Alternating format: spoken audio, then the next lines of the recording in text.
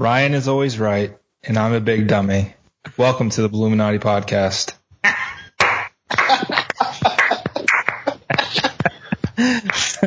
I've been waiting for so long. Man, it's hard to say. It really was. I had faith, and man, yeah, USF is a false prophet. We have to tell everybody why you had to open the podcast with that, first of all. So Ryan Smith joins us, as well as Anthony Vito, Seth Varnador, and Cedric Padilla, live from Seattle. So we got a whole group of us here. We're doing this on Skype. We're not doing it in the living room today. But the reason Ryan is joining us is because let's just say that of all of us who have written for this blog or currently write for this blog, that Ryan, you were by far the most skeptical about USF football's prospects for this season. And so what was the wager between you and Nate about this? I believe the wager was that and this was made after USF had just beat South Carolina State. And Nate and I had kind of talked a lot about how we felt the season was going to go. Nate was very optimistic. I was very pessimistic. And I was, cutting all you guys a lot of slack because I was like, I haven't seen the team in person. Maybe you were seeing something I'm not. But so after the South Carolina State game, there was discussion about the Georgia Tech game in which USF lost by 4 points to one of the worst teams in college football, being a turning point a la Syracuse 2015. And at this point, my brain just melted. And so Nate and I made a deal. If USF beat SMU, then I had to rejoin Twitter and say that I am a big dummy and that Nate is always right.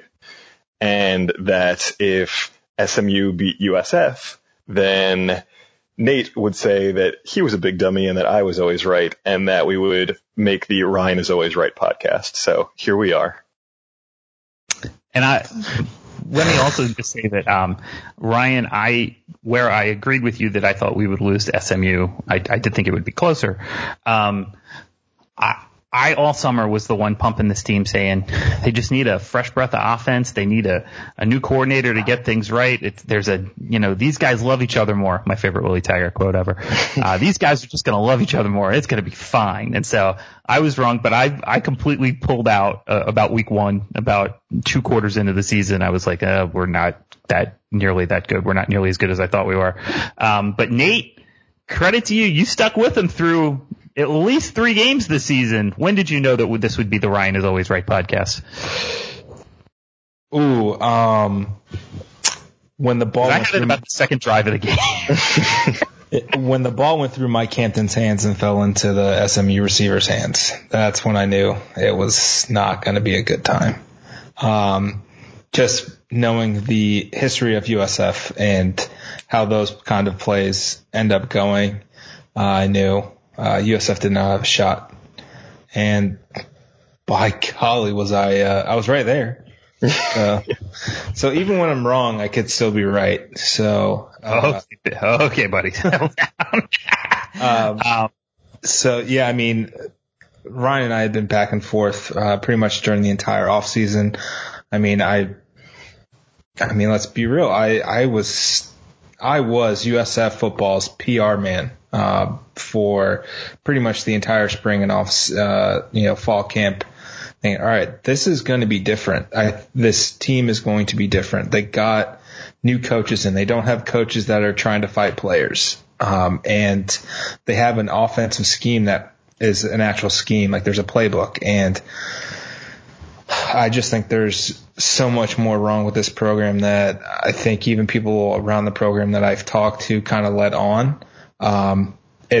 They've now come to me and like, yeah, it's worse than expected here. And it comes down to confidence. And Coach Strong said it in his post-game presser on Saturday. If the players are only confident if the coaches are confident, and these players are not confident. So what's the answer there? They are beaten. There's no energy. They look exhausted. there's no joy. There's no love. Like, the 2015 season for USF, though, and 16 were those slightly disappointing at the end. At least the players looked like they were having fun. Now we're not having any fun out there right now. And that's really bad. And, it's not great.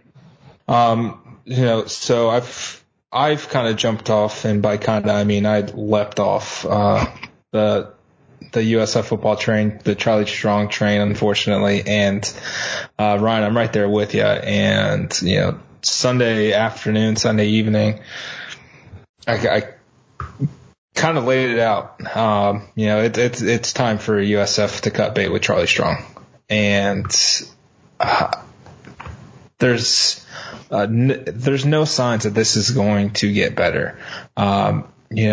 Jeremy Foley, when he was at Florida, said, if what must be done eventually should be done immediately. And I mean, not doing it after coming off a bye week and laying that kind of egg, not doing it on Sunday, you're just postponing the inevitable at this point. That you beat UConn, and now what? So you beat one of the worst teams in the country. That does nothing for you. Okay. And then now you're going, you get BYU at home. Do you think this USF team's tough enough to beat BYU? It doesn't matter that the Mormon Manziel might be, missing the game. There's just a lack of toughness with this program that shockingly is not there anymore. All those Polynesian kids are going to come over here and whip our offensive line's ass. Like there's, we talked about this on our film room. I don't know if we're going to, go back and check it out, but, Seth pointed to it. There's just not enough good players out there, and that's an issue. And in year 3, that's a Charlie problem. And they don't look like they're playing free. They don't look like they're having fun. There's definitely some effort issues. I think that's fair to say. And I think the dissension off the field is pretty obvious. Other than that, I think it's going very well. So, yeah, it's really bad, and I just don't see it getting better. So, Ryan, go ahead and dunk all over everyone for being right about this the entire time. So here's the thing, and I don't just want to pick on Nate because, the way we've been talking about it, it makes it seem that Nate was like this cheerleader in one corner and was totally on his own. I mean, this was everybody over the summer. This was basically every single person at the Daily Stampede was saying that things have changed, and it was these, and I mean, the way I saw it was that what was being said, if every single factor went right for USF, if all of the toxic pieces had miraculously been cut out in one off season, if all the toxic coaches were gone, if all the toxic players were gone, if Charlie Strong, took a step back from the offensive play calling, if the new offensive coordinator, Kerwin Bell, was good, if, Blake Barnett was still in one piece, if the offensive line improved, if the defense improved, if all of those things happened, and nothing bad happened outside of the foreseeable things, then all of that could happen. And just sometimes that works. We saw it happen in 2015. I always reference 2015 because that is truly the only season, I think, apart from this one now, where we have just swung and missed on how good USF was going to be. And we were still kind of right, though. But we were still kind of right. We were 1-3. We were terrible. We were still trying to slam. We were still running 2 tight end sets and driving the ball into the line with an offensive line that couldn't do it, and misusing Quentin Flowers. And so, we were kind of still right about that. We were absolutely right in terms of what was foreseeable and what was, what was in front of us. And what happened was something that we could not foresee, something that was just a totally radical paradigm shift, which happens. And that's why, I was, at least when we were talking about this, I was open to the possibility that, that was going to be another 2015, but it just would have taken about 20 dominoes to fall over, and USF got maybe 1.5 dominoes to fall over, and all the other dominoes fell over the other way. And then some other dominoes that we weren't even thinking about also started falling over the other way too. It's just, I mean, it was a general consensus that a lot of unrealistic things were going to all happen at once. And again, I do want to say that it's there's some precedent for that, but it is very, very rare. And while I didn't expect it, even I did not expect it to collapse this badly, I don't think. I don't think anybody thought the offense was going to be this bad. I looked at the offense and I saw, they got a lot of good pieces. They should be able to score some points. I mean, it's even worse than all of us expected. But at the same time, I don't exactly know what you guys were thinking, but I still love you very much.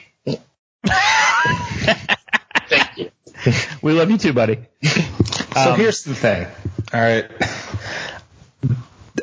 The way that everything had, behind the scenes had been told to me, to Colin, to other people kind of, around the program, it was like, all right, Sterling was the main problem. All of the players hated him. Okay, so you remove that, you bring in Kerwin Bell, who, you guys listen to the podcast. He is a great hang. He is fantastic. He very much a people person.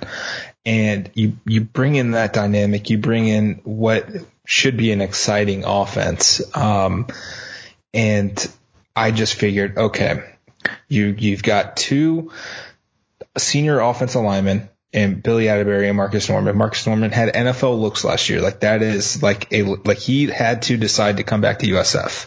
Okay. You had three offensive linemen that were freshmen who are now going to be sophomores getting coached by a guy who is probably head and shoulders better than Matt Maddox. Okay. So all of this kind of combined, I'm like, okay, you can't get much worse than the offensive line was last year, and yet here we are. I didn't expect Marcus Norman to turn into 2016 Marcus Norman against Temple. I did not expect him to be a turnstile. I didn't expect Billy Atterbury to be so horrific at basically either position. He's a little bit better at right guard right now, but he was just atrocious at left tackle. There's just those things that, Ryan, as you mentioned, those unforeseen things that just kept falling apart. And this team got hit in the mouth by Wisconsin, and I don't think they've really recovered. Jordan Cronkrite can't find a hole. He's just bouncing everything outside because there's nothing opening up in the middle.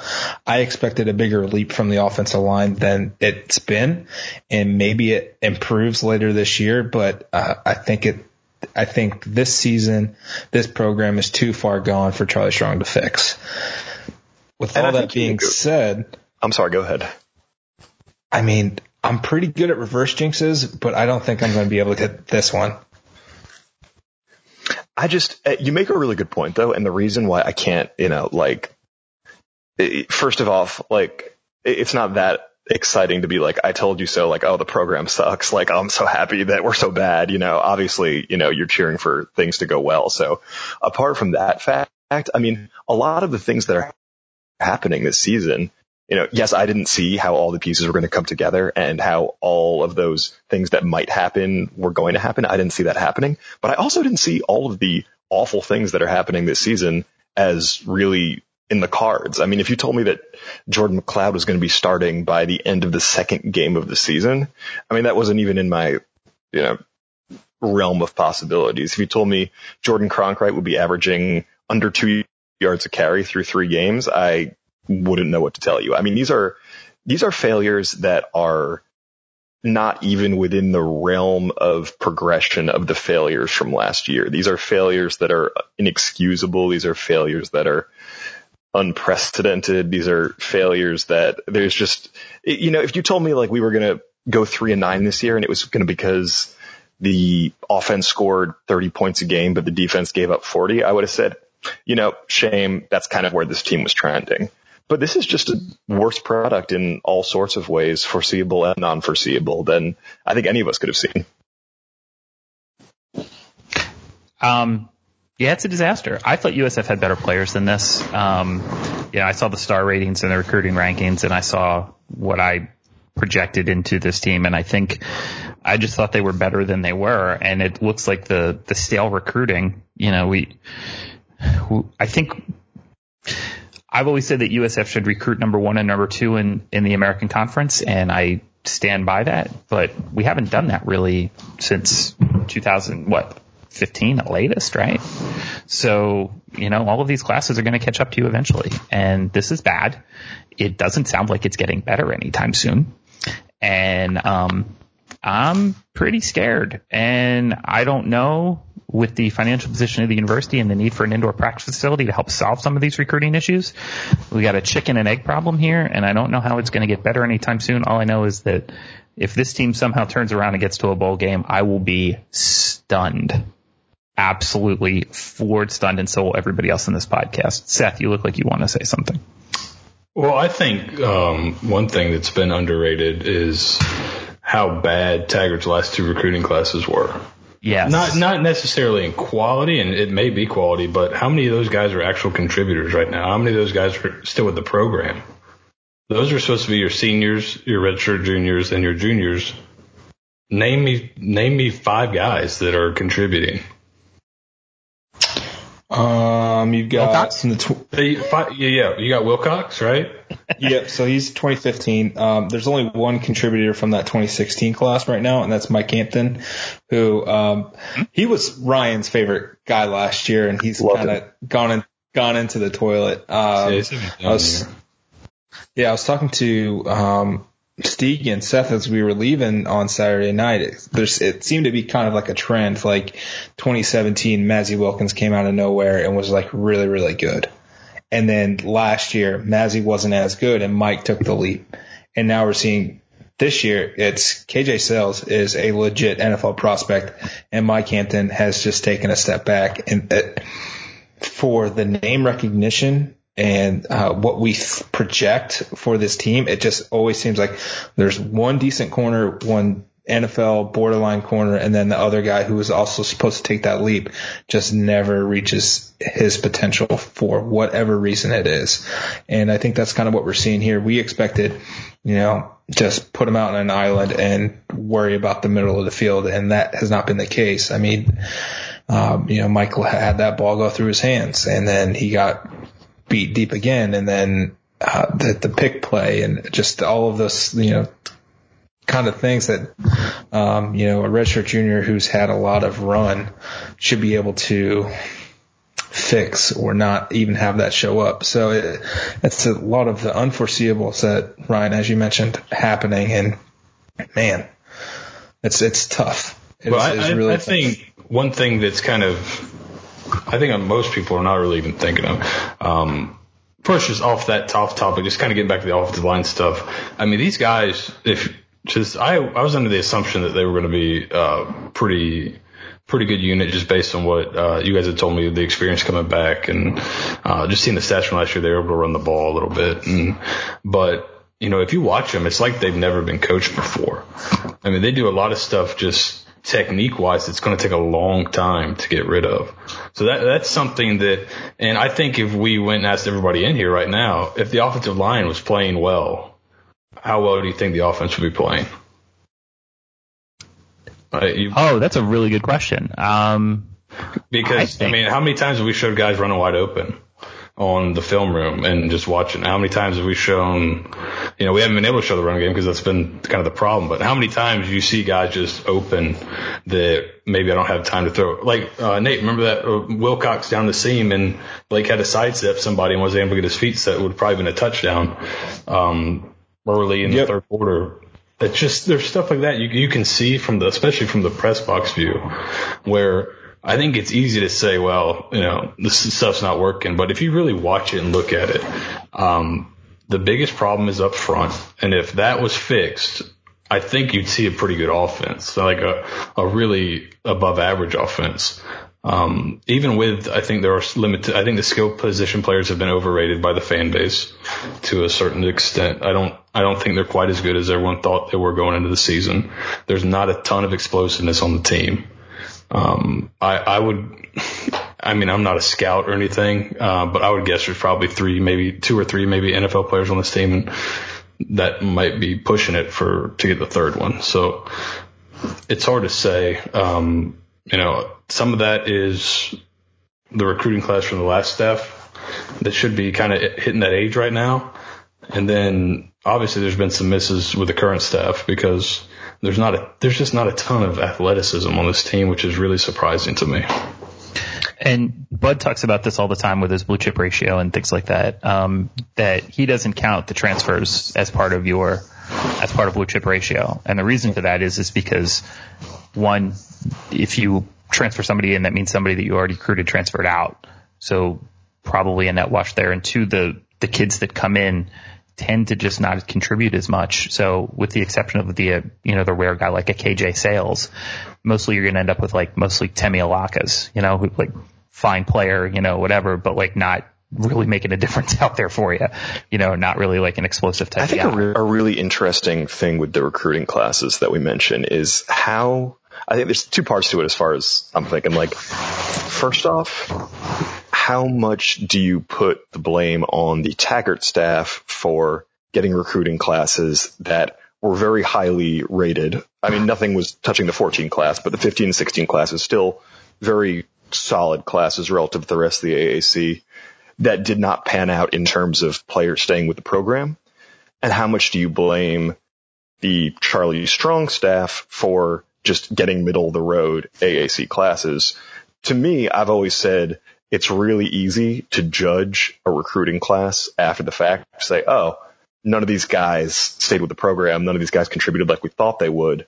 And you can kind of play that game a lot and say, oh, this Skip Holtz had a terrible recruiting class because, I mean, he did, but like, he had an even worse recruiting class than we thought because none of his guys made it to graduation. Well, it's because half the guys transferred out.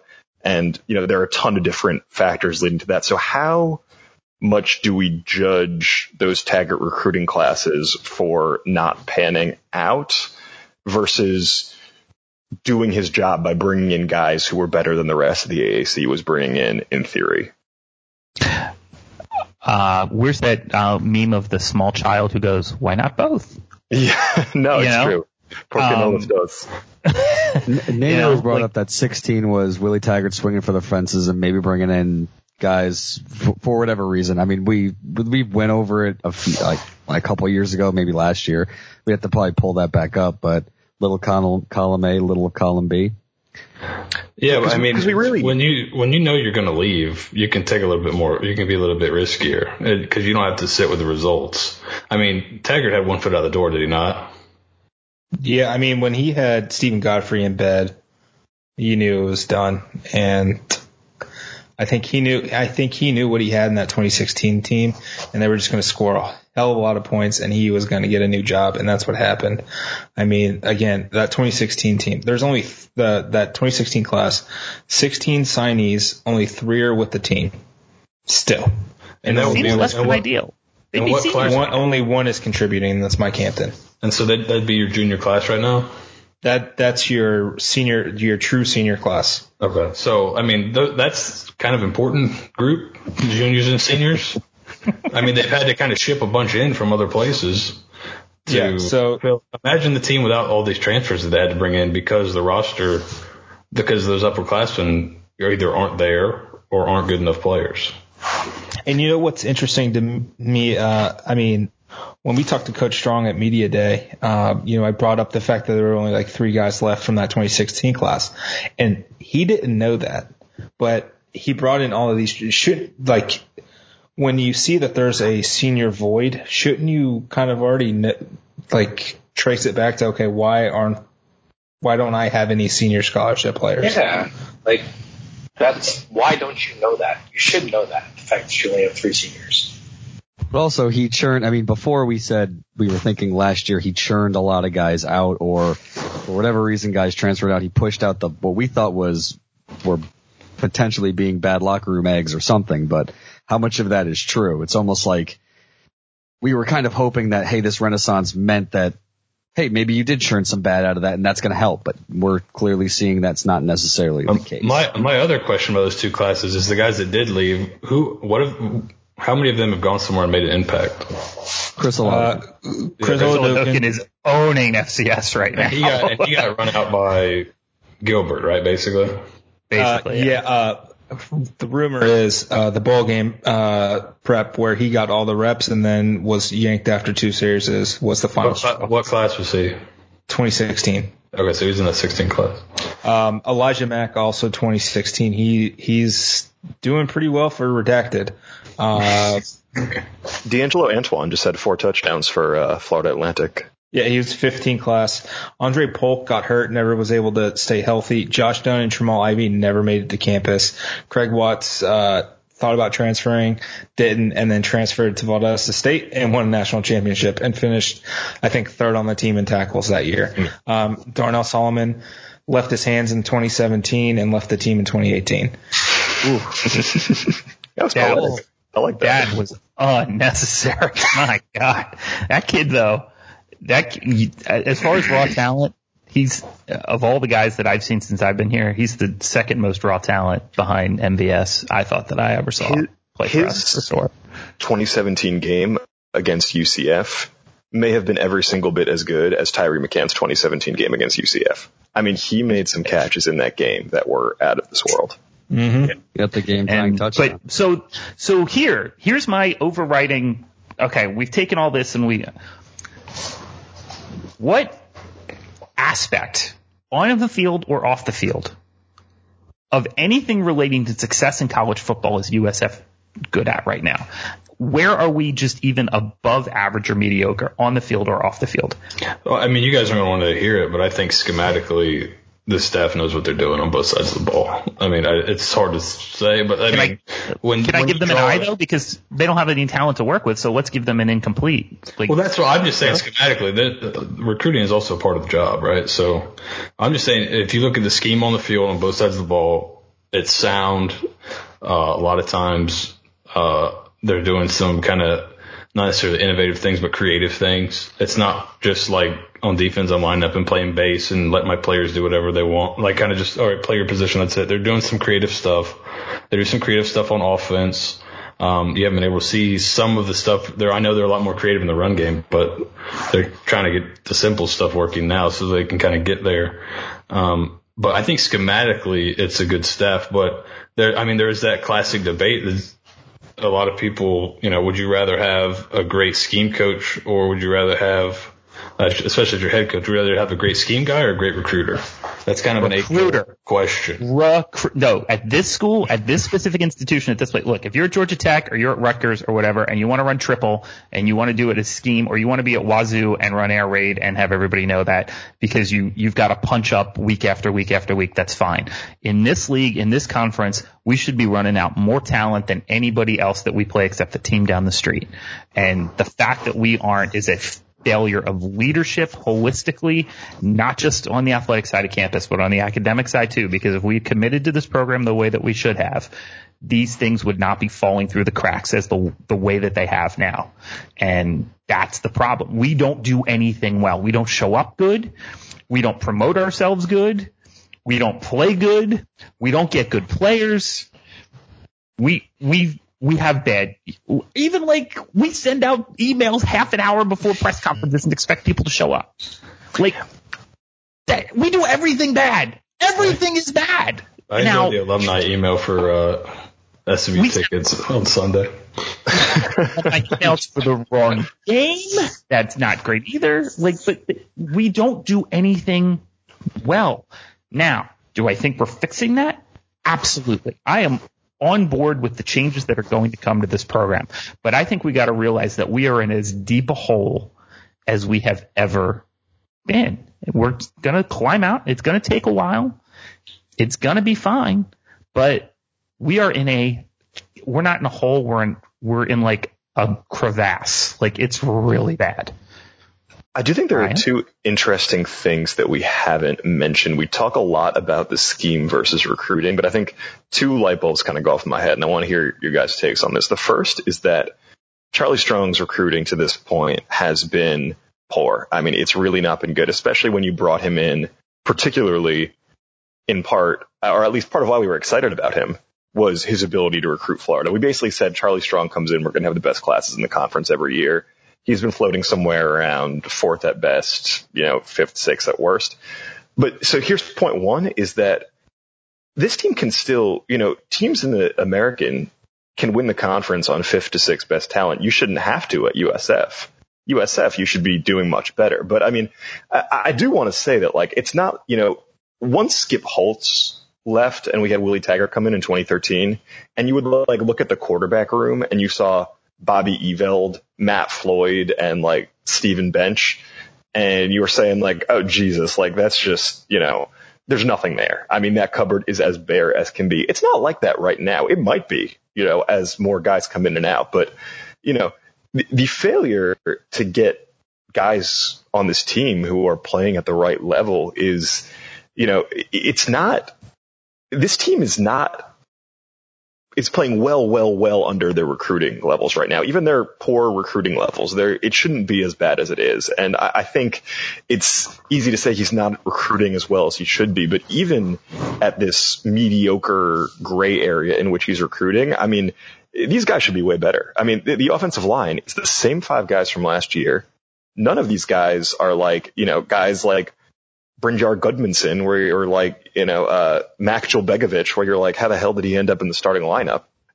These are guys. Marcus Norman had NFL interest. Billy Atterbury's been starting for 4 years, But they're being asked to do a lot more stuff than they ever have had to do before. I totally. I think that's really the biggest issue is it's, how many of these guys, and that's the issue you have when you're switching schemes. How many of these guys fit? I don't know. It's not a perfect fit for a lot of guys on offense. There's some guys that fit really well. I think up front, those guys, especially the younger guys, they just need to learn how to do it. But it's going to take some time. They've got a lot of bad habits that Darvo's having to kind of get out of them.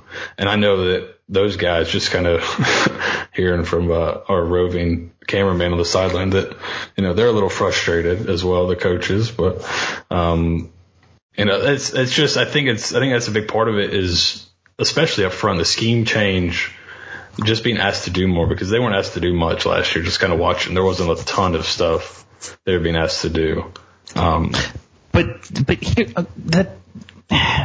it's the same problem you're always going to have in this conference, though. Everybody's in the same boat, which is like, if you're good, your coach leaves. If you're bad, your coach leaves. You're always going to be in a state of transition. Like, that's nobody's running in this league for 15 years. So everybody's got to fight the same battles, and you're going to have up years and down years. I totally get that. I think if you put Kerwin Bell on the 17 team, it's over.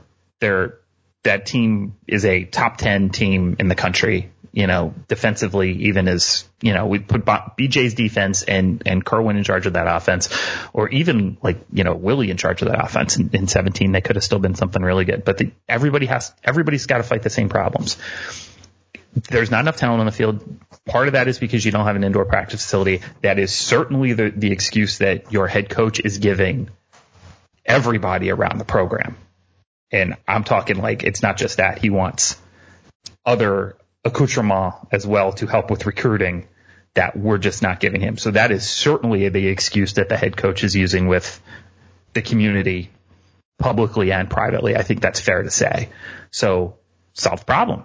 Build a facility. Problem is, build a facility. You can't afford to buy out the coach, who could be staring like 2-10, 3-9 in the face here. And that's insane, but that's where we are. We need more investment in this program to get out. If the crevasse is that deep, the only way out probably is to throw money into the crevasse and stand on top of the money. And we just don't have the money right now to do anything like that. So other than that, again, I think it's going fine. What do you guys make of the current recruiting class? Charlie Strong, vaguely out of nowhere, having his first up to standard recruiting class at USF. It probably won't matter. It'll probably all be gone in a few months, but I think that has more to do with you've brought in some Kerwin Bell recruiter than Charlie. Like, looking at it right now, they've got some dudes. They have 2 quarterbacks committed right now who are players. I think between them, Jordan Smith and Tate Roadmaker, I think they're like 8-1. Jordan Smith from Columbia High School in Lake City, and then Tate Roadmaker from Valdosta High School, where they play in the same exact stadium as Valdosta State. There's a relationship there. Tate's dad is the head coach at Valdosta High School. Kerwin and Tate's dad know each other. And what I see is just a bunch of speed. Marquez Bell from Columbia is fast as hell. The guy that they lost to Virginia Tech, blanking on his name now, Tyree Saunders. Yeah. Tyree Saunders, 4x100 state champ. We kind of knew that was going to happen. I know Quez Bell was wavering, and they had to get him back in line kind of right before the season started. But they've got some dudes. Brian Petit from Sarasota is fast as shit, guys. Like, he's 5'7" and a half, 170 pounds, but he is fast as hell, like legit, like 4.3, 4.4 speed. And that's kind of what they need. They've got Daquan Bailey Brown from Dodge City Community College. Daquan said that he kind of molds his game after Hollywood Brown for the Baltimore Ravens. And speaking to people on staff, that's exactly who they remind him of. Fast as all get out. Teron Keith from Mainland, fast as all get out. He's like, he plays quarterback for them, but he's recruited as a running back, and he's just an athlete, is what he's described as. Like, their speed. And when we talked to Kerwin on the podcast, he was like, yeah, I asked him, I was like, so are you surprised by the speed at this level? And he was like, no, we had faster guys at Valdosta State. So that's kind of where this program is. I think it's just because of the type of offense that the homeboy at Redacted coached to. I mean, you wanted the big, bulky running backs, and that's what he got with Kronk and Javon Sands, and that's why Elijah Mack is doing so well. He wants the guys going in between the tackles. Well, this offense, that's not what you need. You need a Kelly Joyner. You need Johnny Ford. You need Brian Petit when he comes in to space people out, and I think we're going to see that. I mean, if he gets a chance next year, if he's still around, if Charlie's still around, shit went super sideways, or they rattled off a straight. One of both cannot be but true. Here's the problem. But we're all okay. But we're all talking about these kids that have verbaled. Okay, signing day is like what, third week in December, right? Like right around there. Okay, so terrific. If Charlie's still your head coach the third week in December, your fans are going to riot. Yeah. I agree. We're talking about these kids that might come in, but okay. And then, so let's say you do make the move. So you keep your fans happy. All right. Well, then is that new head coach either going to run an identical type of system or keep the coordinators for a team that just went 2-10 to 4-8 somewhere in there? That seems bad too. Who can you get to run this program? Who can you afford? Because you're going to owe somewhere between $4 and $5 million, and I think it's the lower end of 4. That's my personal. But who are you going to get? Did you guys know that there's an ex-USF coach who took them to number 2 in the nation, who is currently available for a head coaching position? You are fired from this goddamn podcast. This is why we don't let you come on the podcast. I heard he's waiting on another job right now. Also, he liked a comment on Twitter, or a tweet on Twitter, that said he just needs to come back to the Bay. He's only making $80K up in Tallahassee. Easy comment. Let's go. Bring him back the trailers. He's making a lot more from Oregon, pal. Let me tell you. I will shut down this blog if that happens. Look, I got a question for you guys. People that will start it right back up, though, Nate, to be quite honest. Yeah. They're going to be trying to buy the domain. You kidding me? Oh, yeah. I've got a question for you guys, because you guys are all, I'd say probably more on the fan side a little bit. You guys are kind of in both arenas, really. Fans, and then also look at it analytically.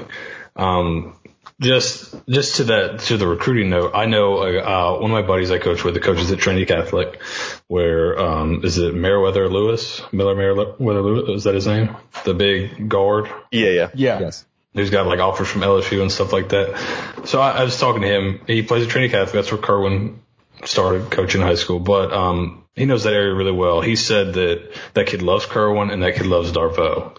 So let's say, my question to you guys is this. Let's say the season does go sour. Up front, it never gets turned around. The offense is kind of at this level where it's, 25 points a game. I think they're like 21 now, but that's including a big one. Let's say they're about 24, 25 points a game. You can bump up Kerwin for cheap and keep the recruiting class together. Is that a route you guys would be happy with, or do you want a total gut? I like Kerwin. He's won a national championship. He didn't forget how to coach. He's in our price range. That's a tougher sell to the rest of this fan base. I think you need to get him to prove something here. I mean, I'm not opposed to the idea by any means, but I think it's got to be merit based. What about the recruiting class? What if that's what I'm proving? I think what you do is like you pull the trigger, you let go of Charlie, and you just hand Kerwin the keys and say, "Prove it to me." And at the end of the year, you just reassess. Yeah, I'm fine with that. I can't be. No, I'm saying if we fired him if we made a move at the end of the year, mid-season, there's only one option. You have to go with Kerwin. I don't think anybody else on staff is ready to be an interim coach in any way, shape, or form. That's fine. But I'm talking about, like, let's assume Charlie moves on, and you want the guy who was just the coordinator for the team that was really bad to all of a sudden ascend to the head job, and you're going to be able to sell that to a city that has just completely checked out on this team now. Yeah, Completely. But what are your choices, though, right? Like, you got to think that MK, when he went and said, "Hey, Kerwin, come on over," you got to think that this was in the back of his head. He's going to be at this situation. And who do you bring in who's cheap and who has had coaching experience? And quite frankly, like, just he's a Florida kid, right? Kerwin Bell, the Florida great. I think that's an easier sell to this fan base than going out and getting some nobody from the Sun Belt Conference or, I don't know, from the West Coast Conference or wherever else. And he'll kiss babies and shake hands too. Like, he's not opposed to doing that. He's he's a personable guy. And I think another thing that's kind of really nobody really thinks about is probably two of your better recruiters on staff can't recruit because they're both quality control coaches. Kate. Yeah, that's part of And the Robustelli kid that coached receivers for him. Yep. That kid can recruit too. So you got two guys that probably are going to help if they can get full-time positions as well. But they're kind of their hands are tied as well. I'm with you on all. Charlie gets the boot. Kerwin becomes head coach. Kate is the offensive coordinator. I would bet every single person's lives on that in this chat right now. Hey, wait a minute. Okay, but hold on. By the way, Slow down. Nate, your bets are just getting more and more bold by the moment. It was one life a few weeks ago. It was just Colin's life before. Yeah, exactly. Yeah, there we go. So, but we are way, way through the looking glass here. Yeah, absolutely. Sure. You are going we need to see improvement. No, and it's better, worse than that. My best case scenario is you guys are right. We get firebombed at UConn this week. We kiffin Charlie on the tarmac in Hartford. Okay. And then, somehow we miraculously recruit better players, which is also a big part of the problem. And we win like 6 of our last 7. Okay. And then everything's kumbaya the rest of the way. That'd be great. Then you can sell Kerwin to this community. But if we ride out this season with Charlie, and then you're going to say to your fans, "Hey, you know the guy who ran that offense that put up 0 points against Wisconsin and didn't put up anything against SMU until it mattered and, lost however many games this year? Yeah, he's now your head coach." By then, will the level of apathy be so low or so high already, would it matter? If they kept him the whole year? No, because it does matter, because it looks like you're going. Nate pointed to his head like the meme where if you guys no one will care who you hire if they don't care already. Right. That's what I'm saying. If you let it go to the end of the year, you guys are you're thinking like you wouldn't care at all by the end of the year. Well, then who cares who they hire then? No, because you're laying off so much more of the long-term problem. I think Kerwin's a great guy. I think he's clearly a great coach. He won a national championship for a reason. I would love for him to be the guy. That's because I'm on the inside to an extent, and I can see what all of us here see. That what Michael Kelly would see if he made the hire. But sell that to the rest of the city that you're trying to raise money from to pay for this facility to fix your long-term problem. But don't you think that Michael Kelly is a guy that can sell that to this community, and Kerwin can sell himself to this community? God, could you do it? It's those two. I mean, we got a bunch of Gators fans in the community that are pseudo USF fans. I think it might be an easier sell than you're anticipating,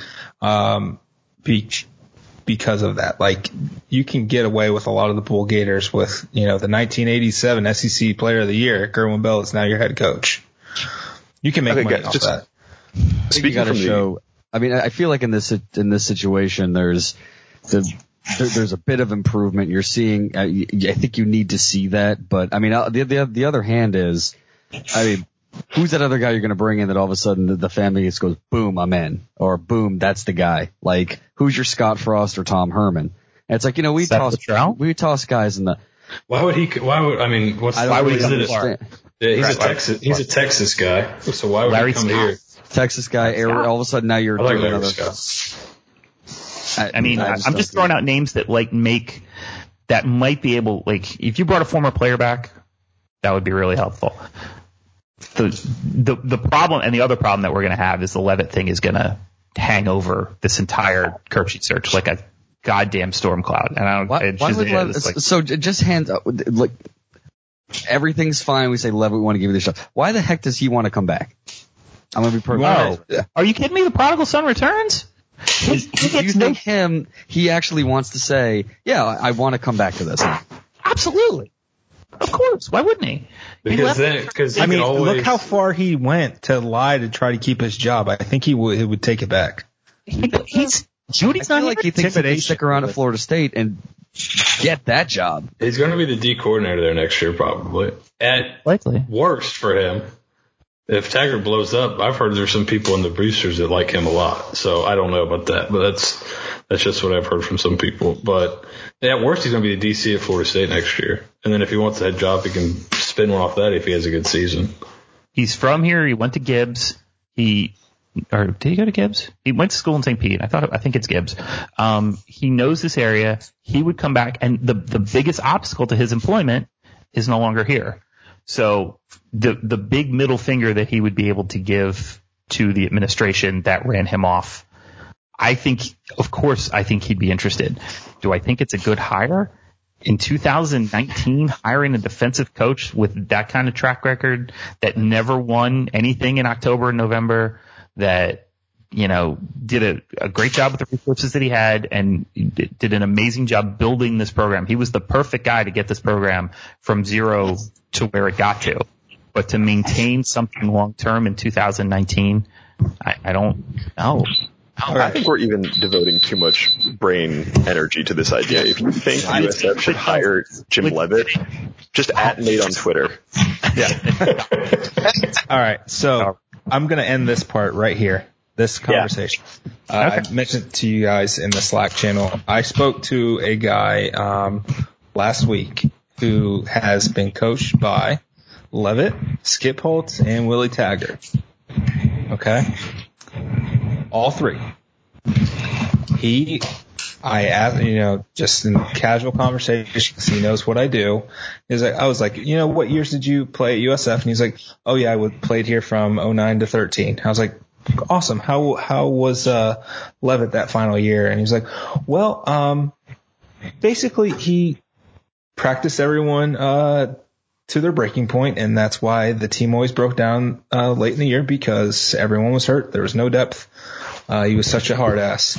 I was like, oh, so everything that we've said for the past decade is 100% accurate. Perfect. Cool. Then he was like, yeah, Skip was the opposite. We would never practice in pads, soft as shit, and it showed.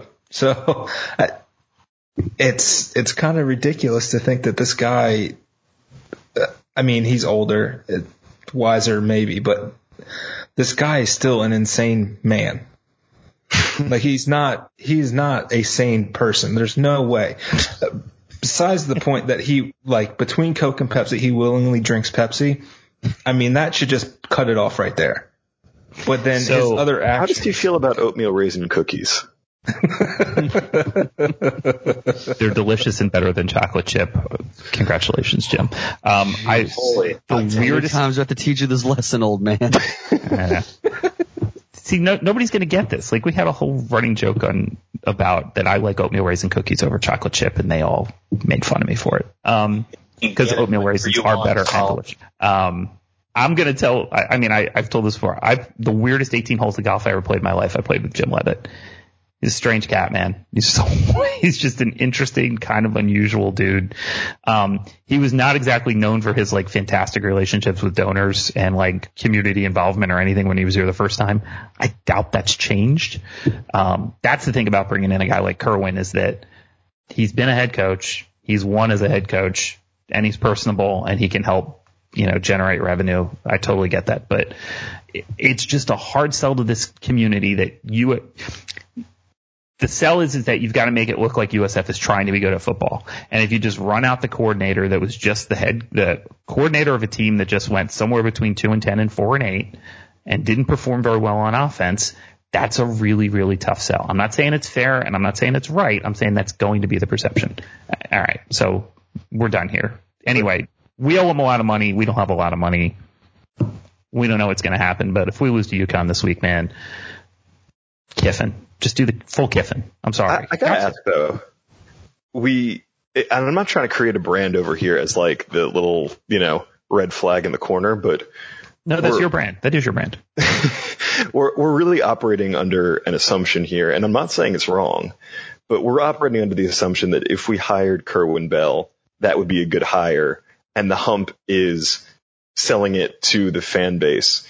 What tangible proof do we have that Kerwin Bell would be a good hire, apart from the fact that he ran a good D2 offense? He's won a championship. No, he's won a championship every single level he's coached at. He coached one AA with non-scholarship players and was in the top 25. He's won. He's won literally everywhere. But the only thing he doesn't have an offensive line here. Every place he's gone, he's won. I'm not saying he wouldn't be successful. I really would like to believe in Kerwin Bell, but I'm looking at this objectively, not looking at who I like, who I don't like. If you told me last year that USF was going to hire the top Division II coach in the nation to be their new coach, I would be like, what the heck are we doing? And things, it's not all on paper. It's not all black and white. There are good hires that come from interesting, strange places and bad hires that come from obvious places.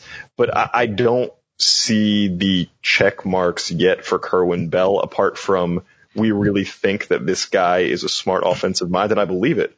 Obviously, Seth, you're much more qualified than most of us to speak on this. But I don't know, but he's my thing with him is he's literally won at every level. I know D2, but he was at 1AA, playing at JU, and they were in the top 25. They about made the playoffs one year with non-scholarship players. And I just know personally from experience as a coach, I had kids that had 1A offers, like MAC type offers that almost went to JU to play for no scholarship, just because they liked him so much and they liked their kind of style so much and how they recruited. So I've kind of seen it from both sides. I know that he'll be able to recruit, and I think with time he'd win too. And then my other thing is like, so if you do buy out Strong, you have no money because you want to build the indoor practice facility. So who are you going to hire to a team that just ran off a really respected coach in Charlie Strong after 3 years that has poor facilities and no money? If we want to kind of be real about the situation, that'd be kind of coming in from the outside. You'd probably end up getting somebody coming from 1AA or D2, because why else would anybody else want to come to this situation where you may get a guy that's Strong is well respected by coaches. Now, I don't know, I don't know about recruiting or anything. I just kind of know him as a coach, kind of how he's viewed by other coaches, especially in the state of Florida. And kind of, just generally, he's well respected. So you get a guy that's come here 3 years and gets run off, possibly in the middle of his third season. You have terrible facilities, which I think everyone here would agree on. You have no money to build the facilities because you just fired a well respected coach. And now you have no money to hire a new coach. So what are you going to get? So I think that's kind of the other thing that maybe needs to be thought of too, is how attractive is this if you fire Strong and you have to pay him? I want to completely agree with you that the perception of the job at USF has never been lower. in any coaching search that we've ever done. So like when we fired Levitt, we were 4 years into the Big East, had a program that was considered on the rise. You know, we had some success. We were number 2 in the country 2 years before. And so that was considered like, you know, we were a destination job, which is why it's amazing that we ended up with Skip Holtz. When Skip was fired, the job certainly took a hit, but they took a chance on Willie Taggart, you know, who had limited success at Western Kentucky. We knew the facilities weren't exactly what they were supposed to be, but it was okay. This time, the last time around when Charlie came in, it was considered, well, yeah, the facilities aren't great and the academics are a little bit challenging and you don't have a ton of money, but, you know, there's Florida athletes everywhere and you can get them. Well, now you're not even getting the Florida athletes, and you're not doing that because you're not keeping up in terms of facilities. So this is, if we make a change, it's going to be harder to get a good coach than it ever has, which for a school in Florida, it's flipping insane. It's flipping insane. You have access to a good conference and it's going to be a challenge for you to get a good coach.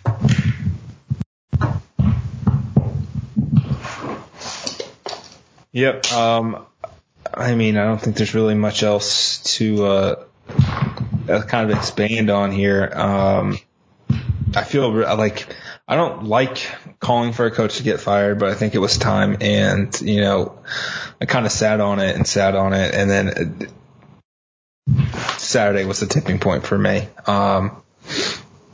It's unfortunate. This ain't fixable. It's really not, and it sucks. And I just want to be so perfectly clear here.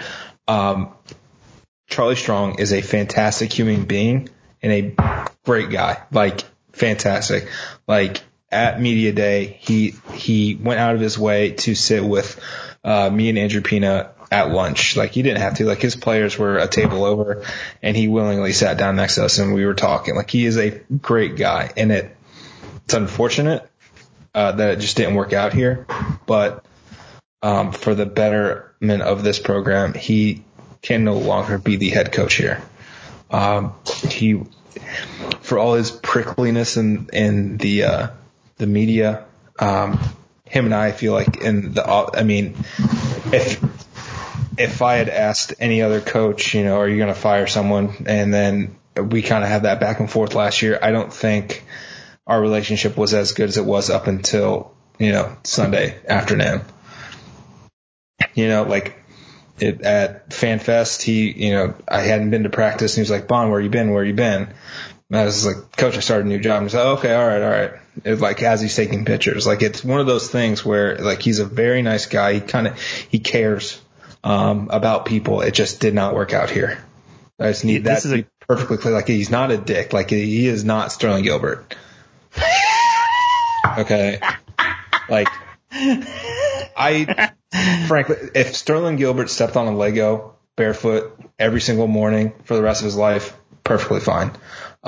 He is just not a good person, and I will stand by that for the rest of my life. But Charlie Strong is a legitimately like nice person. Like Willie Taggart was more of a dick to me than Charlie Strong ever was. And I'm glad you said that, because this is not personal. The reason these coaches make so much money is because performance matters. And I will root for Charlie at his next stop if it is not here. And, you know, hell, I'd love to see us win out. I just don't see any like reasonable way that could happen. But I will root for Charlie at his next stop. I want him to be successful in life on and off the field. I think he's a good guy. I think the players think he's a good guy. Do you agree with that? That like the players think he's like a decent human being who, like, you know, maybe not what they're looking for in a head coach in terms of like how somebody runs the program, but I think they think he's looking out for their best interest as like people. I think so. And I think unfairly or fairly, I think Willie's guys just didn't like him right off the jump. I know there was the tweet from Johnny Ward about, you know, I can't wait to be at the University of South Carolina or be your coach. That slip of the tongues happen. I get it. It's unfortunate that it happened because that was who the bowl opponent was, but it happens. And it, you know, sometimes those things kind of add up, but I think there was a real disconnect between the guys that Charlie brought in and Willie Taggart's guys. And now that Willie Taggart's guys are outnumbered at this point, it's like 8 to like 115. you kind of see that the players do like Charlie Strong. I mean, you don't get all of these transfers in from other places who had offers if Charlie's not a good enough person to interact with on a daily basis and be coached by. It just didn't work out here. All right, in other news, volleyball split, soccer won. What else? Men's basketball. I think there's a basketball game at the end of the month, so there's that. Thank God. We're gonna need that. We're gonna need a good basketball season this year. It's gonna be. You can only say one word. What place in the conference will USF men's basketball finish? 5. 4. 3rd. 2. Oh, Seth, you got to pick them to win it. So they're taking home the championship. I don't know any on the team or the coach, but they're going to win it. There you go. Is that what you got? I'm like super hyped and super excited, but I also was super excited for football, so I'm trying to taper myself, even though there's actual like legitimate, reason to be excited. And Brian Gregory's amazing. One thing there's tangible evidence here. Yeah, exactly. Yes. Hey, this is CBI champs, baby. Basketball program carrying USF football in the minds of fans is going to be such a weird economy. I think Bagman, Memphis, Houston's still really, really good. And then, Wichita State could be great for the guy that, anyway, 4 sounds pretty decent. One thing I will say, I think I gotta trust Michael Kelly on what that choice is going to end up being. I don't know. In Kelly, we trust. Two of us are wearing his T-shirt right now, actually, on the video. In Kelly, we trust. Like, if we're going to get this thing fixed, we got the right guy. We just need to give him the resources. We need resources. This is why I have always said that the hires of athletic directors and presidents are way more interesting than coaches, because athletic directors and presidents help you win and lose more on the field than anybody else at your university. I don't care who you hire as a coach. Yep. All right. So that's it. Once again, thank you for listening. And never ever forget, Ryan is always right, and I'm a big dummy. I am always right, but Nate is also very smart. Oh, you're so sweet. All right. Well, thanks for listening to the Illuminati podcast presented by Matrix Hormones. You can reach them at 813-333-2226. Did I get that right? 813-333-2226. MatrixHormones.com. Find them on Facebook. Also find them at their website, matrixhormones.com. 3 field goals, 3 safeties, 1 touchdown, no PAT. Get back on track, much like USF men's basketball will this year. matrixhormones.com. Go Bulls. Go Bulls. Go Bulls and go Rays. Oh. Go Bulls.